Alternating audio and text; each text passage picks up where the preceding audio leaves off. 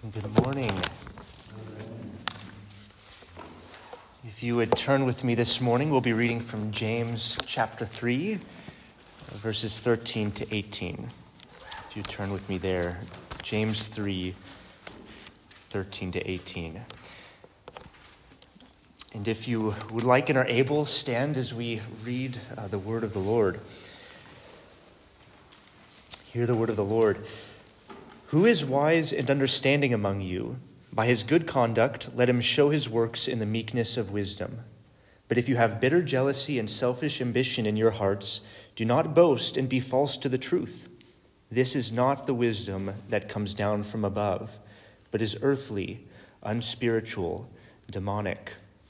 For where jealousy and selfish ambition exist, there will be disorder and every vile practice. But the wisdom from above is first pure, then peaceable, gentle, open to reason, full of mercy and good fruits, impartial and sincere. And a harvest of righteousness is sown in peace by those who make peace. Let's pray. Dear Heavenly Father, we thank you for your word and the wisdom that we find contained in it. And most of all, we thank you for sending us Jesus Christ, the wisdom of God. Lord, you have called us to yourself to be your people. Show us now how we can live wisely in relationship with one another and as those who have been reconciled to you, our God. We thank you and praise you in Jesus' name. Amen. You may be seated.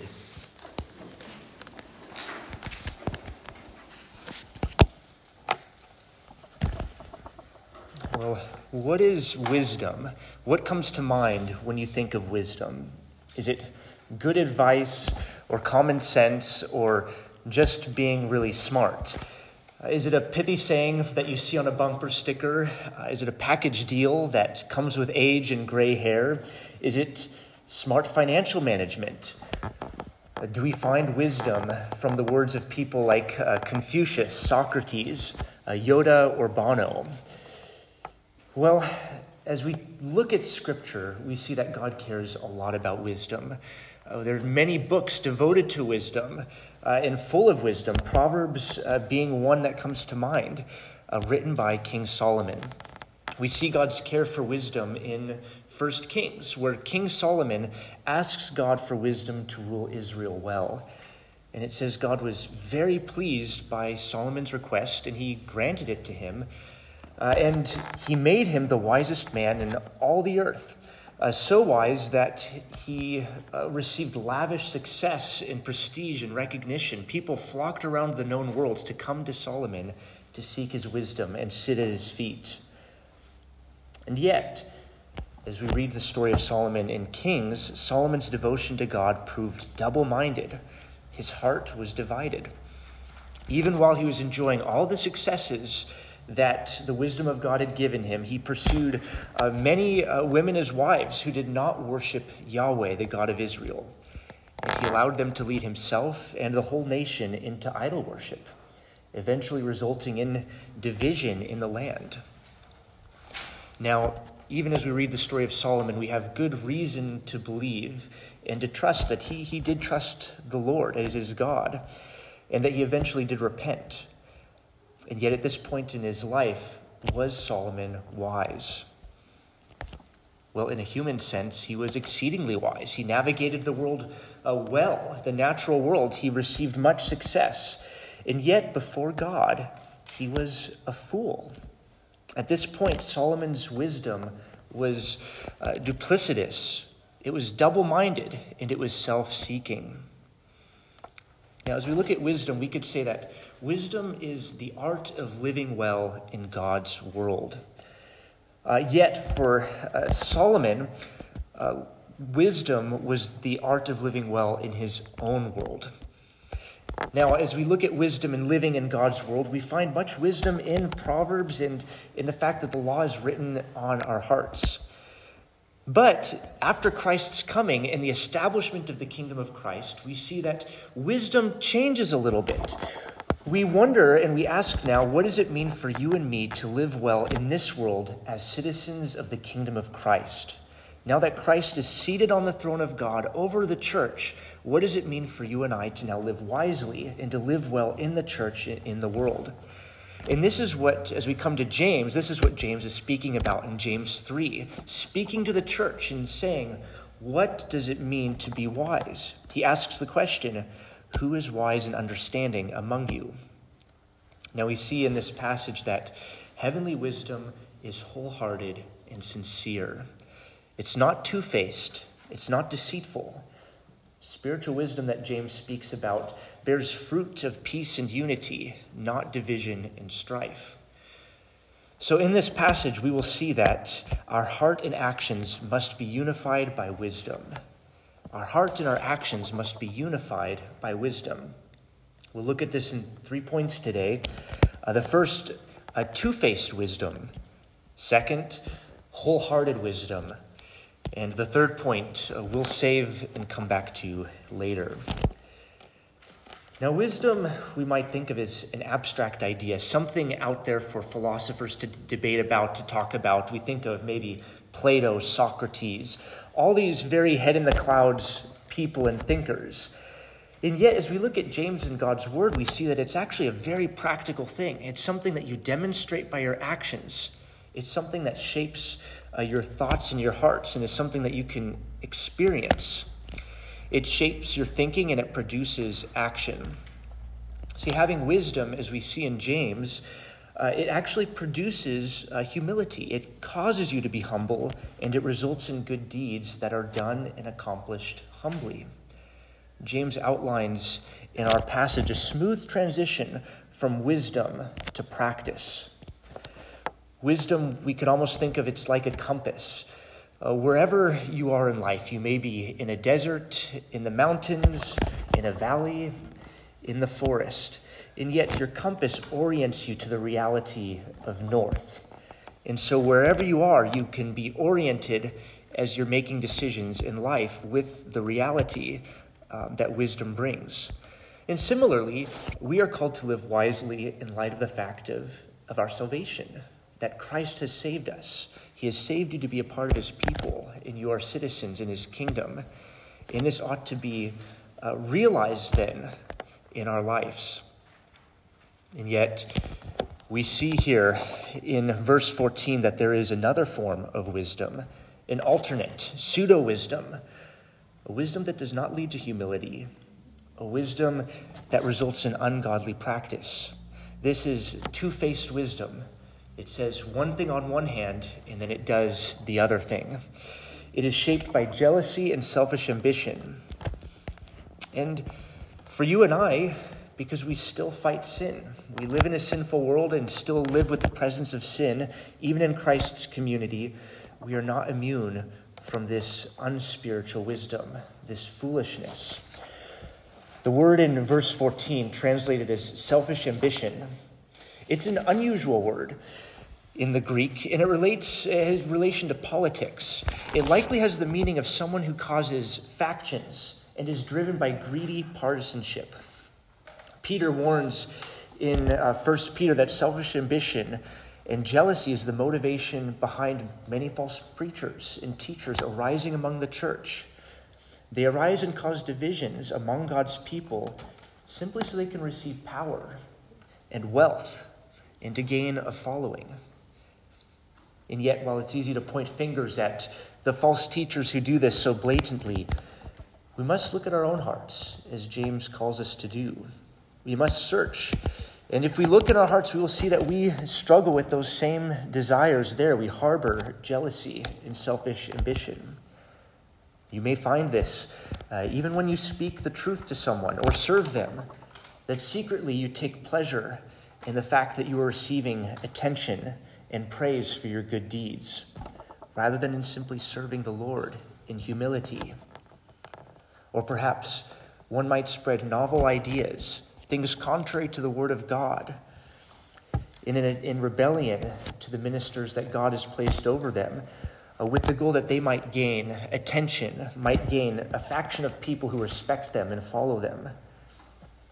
Or perhaps you harbor jealousy at the gifts that the Lord has gifted to some brother or sister, or at the attention they receive. And secretly, you wish that they might be undermined, or that you would be elevated above them. This is not wisdom from above. James says this is no better than a slimy politician who says whatever is necessary to gain power, influence, and prestige. He says, if you claim to have this wisdom when in fact you are acting out of selfish ambition and jealousy, you in fact lie against the truth. When we do this, we are two-faced, saying one thing, meaning another. It's like someone baking a poisoned cake and gifting it to someone. The gesture may appear kind at first, but the motive and the result are evil. James uses strong words for the hideousness of such wisdom. It is, he says, earthly, unspiritual, and demonic. It is earthly in the sense that it is bound to this earth. It doesn't see beyond the horizon. It doesn't see the bigger picture. It doesn't see heaven and the new creation beyond this world. This sort of wisdom does not consider God in the equation, let alone worship him.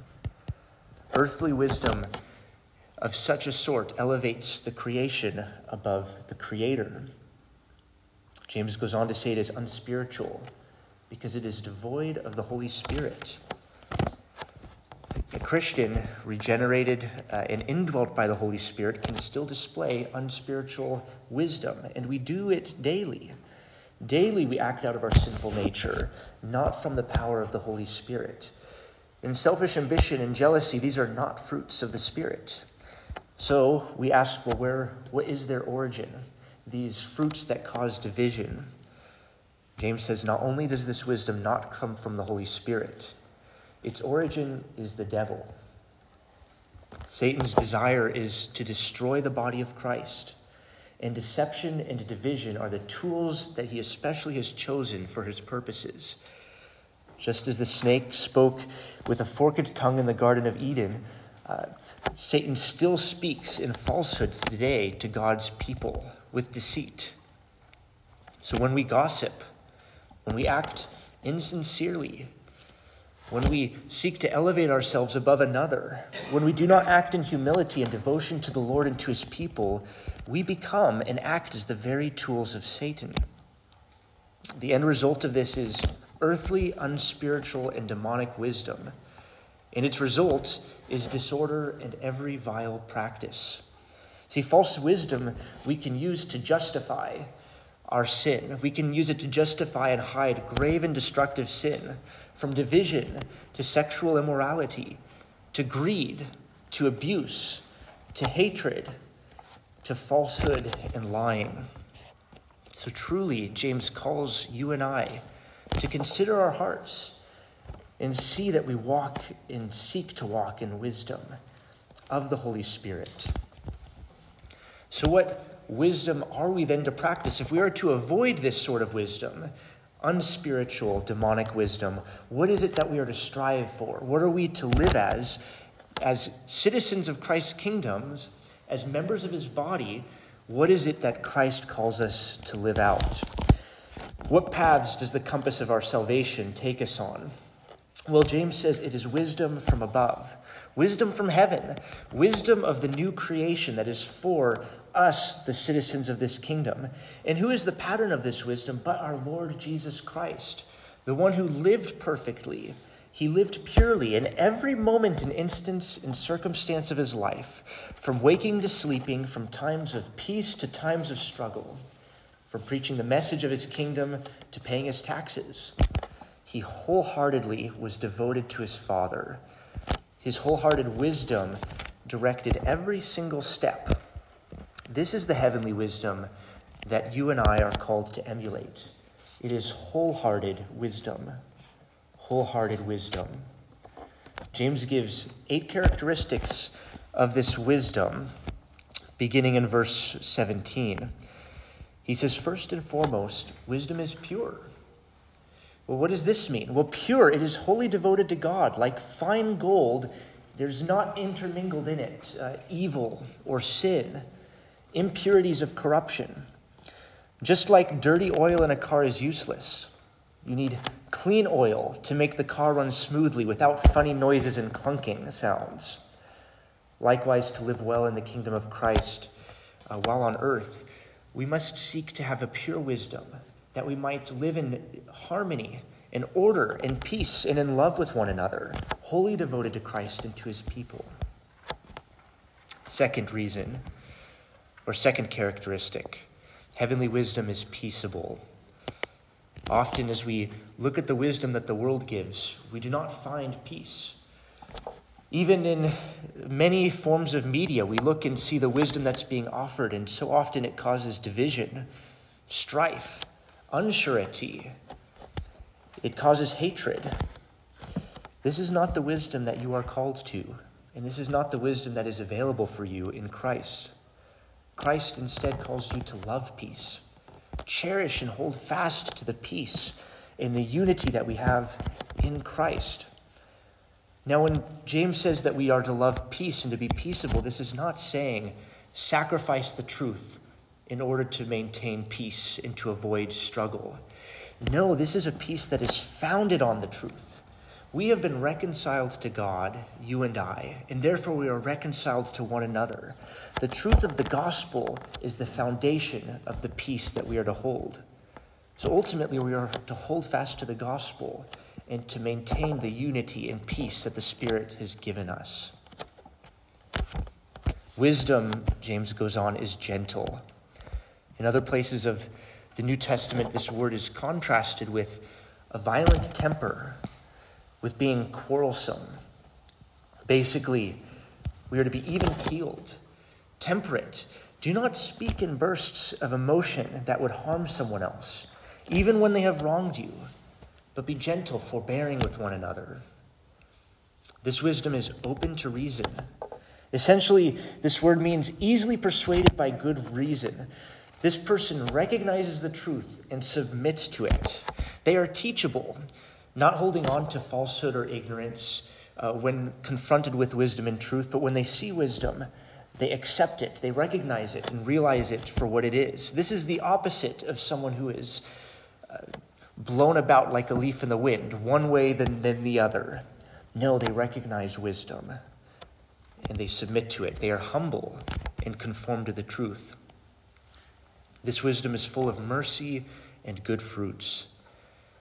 Just before this passage, James spoke about the dangers of speech and how it can reveal the divided nature of our heart. He says, can from one spring flow fresh water and salt water? Well, from the tongue, he says, both blessings and curses can flow. On the one hand, we bless God. On the other, we curse the very people that he has created in his image. This is a divided heart, like a spring pouring forth salt water and fresh. And yet, this is not how it should be, for a fig tree does not produce grapes, and a grapevine does not produce figs.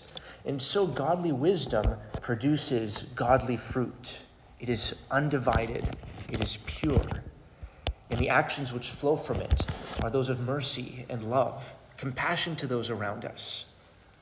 Wise fruit. Wisdom is impartial. Now, this word may be better translated as single-minded. This goes along with the eighth and final characteristic James gives in verse 17, that wisdom is sincere. Together, these two words wrap up what we began with. The first characteristic, that wisdom is pure. It's unmingled with evil and impurity. This wisdom is undivided. It's single-minded. It's free from hypocrisy. You can take it at face value. It's full of integrity. There's no selfishness lurking behind the smile, no ulterior agendas behind the advice, no scheming behind the service that is offered. No, this wisdom is sincere, and it produces a love and impartiality. Now, what is the fruit and result of this wisdom? This heavenly wisdom from above, James says it brings peace.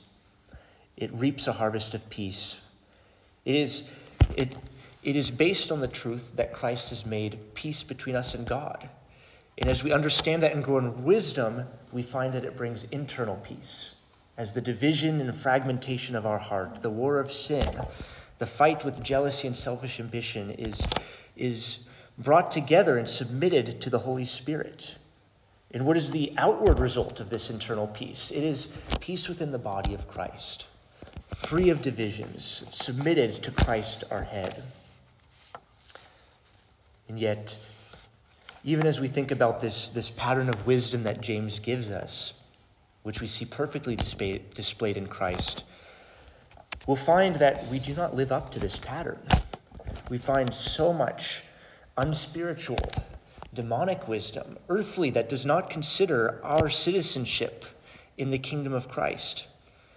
As Paul writes in Romans, we are divided between the old man and the new, the old man of sin, the new man that is being made alive in Christ. As we are being sanctified, our sin nature wars against the Spirit. We are like Jekyll and Hyde, or like Harvey Dent. We are two-faced so often. Our wisdom is never fully pure. Our motives never fully sincere, but always mingled with sin, selfishness, jealousy. So what do we do then with our divided hearts? Are we hopeless? Well, no, we turn to Christ. For Christ is the wisdom of God. And which brings us then to the final and third point, wisdom incarnate. Christ is wisdom incarnate. Paul writes in 1 Corinthians that Jesus is the wisdom of God. By his life, his death, and resurrection, Jesus displayed God's wisdom, God's single-minded purpose. On the cross, God's justice and his mercy were brought together and perfectly displayed as Jesus died in our place, taking the penalty, the just penalty for our sin, and in exchange giving us his righteousness so that God might extend to us mercy. That now if you trust in him, you are saved by grace. Now, how does this compare to alternative or the best wisdoms of the world, whether in Confucius, Socrates, Buddha, Gandhi? Well, all of their wisdoms pale in comparison to the wisdom of Jesus Christ. While they may give good advice on how to live well in this world, maybe good wisdom that would make navigating this world easier, and yet they do not reconcile us to God. Only in Jesus do we see the wisdom of God fully embodied. This is not some ethereal wisdom. This is wisdom that you can see and touch. Wisdom expressed in history. A wisdom so practical that men and women did see it, and we will see it one day. A wisdom that shows his love and mercy and justice and holiness through the Son, our Lord Jesus Christ. But it is also a wisdom so unexpected, so surprising, seeming to be too good to be true, or even foolishness to those who do not believe and still live by unspiritual, demonic wisdom. What kind of wisdom is this? How is it that victory could come through defeat? How could exaltation come through humiliation? How could salvation come through a substitute? Well, this is God's wisdom, and his wisdom has saved you. So as the Holy Spirit reveals in your heart your double-mindedness, turn to the voice of Christ. Even when you don't feel peace within yourself, even when you lose the fight to sin, even when there is disorder and division in the church, hear his voice. There is no tremor of deceit as he speaks to you. There is no secret regret that he feels in dying for you. There is no ulterior motive behind the grace that he freely offers as he extends his words to you week in and week out, saying, I have made peace between you and God, and he means it wholeheartedly. This is the wisdom of God. Even now, today, as Ephesians says, the manifold wisdom of God is displayed in us, the church. As the Holy Spirit conforms you to be wholeheartedly like Christ, you get a foretaste of heaven. This is wisdom from above, a foretaste of heaven when you will be purely wise, when all there will be is peace. But until then, what do we do with our lack of wisdom? Well, if we turn back just a page or two in our Bible, back in chapter 1, James says, ask the Lord in prayer. And just as Solomon asked, if we ask for wisdom, the Lord will be faithful to give it. And we see this wisdom in Christ and in his gospel. So people of God, are you wise? If so, demonstrate it by your actions, shaped by humility. Consider the purity of your wisdom. Is it wholehearted and devoted to the Lord? Seek to preserve the unity of the Spirit. Be gentle with one another. Cherish the peace that you have with Christ and the peace that he has given between you and one another. Be sincere to the Lord and to his people. Yet know that you will have moments of duplicity when your devotion to God is sidetracked, takes a detour because of your selfish ambition and jealousy. But know that you have the Holy Spirit whose power is able to grow you in wisdom in the same way that he grows you in obedience daily through sanctification. And know that the wisdom from above, Christ, the wisdom of God, who's seated at the right hand of the Father, he is with you by the Holy Spirit. Wisdom himself dwells with you by the Holy Spirit. Jesus Christ, the righteous one, who sowed peace in his blood and so created and reaped a harvest of peace between us and the Father. This is the wisdom of God, and this is his wisdom for you. Let's pray. Dear Heavenly Father, thank you for this reminder in your word that we live in light of the reality that you have called us to as citizens of the kingdom of Christ, that you have reoriented our compasses to this reality. Now may we live in light of that, live wisely in this world. May we not live in bitter, selfish ambition and jealousy, but may you grow us in peace and wisdom, that we might be gentle and peaceable with one another. And give us comfort that even on the days when we fail, which we do daily, remind us that through Christ we have peace with you, and that you have promised this to us wholeheartedly and irrevocably. So may we hold on to that this day and forevermore until we get to see wisdom face to face and peace is entirely restored within us and within one another in the new creation. We thank you and we look forward to this. In Jesus' name, amen. Amen.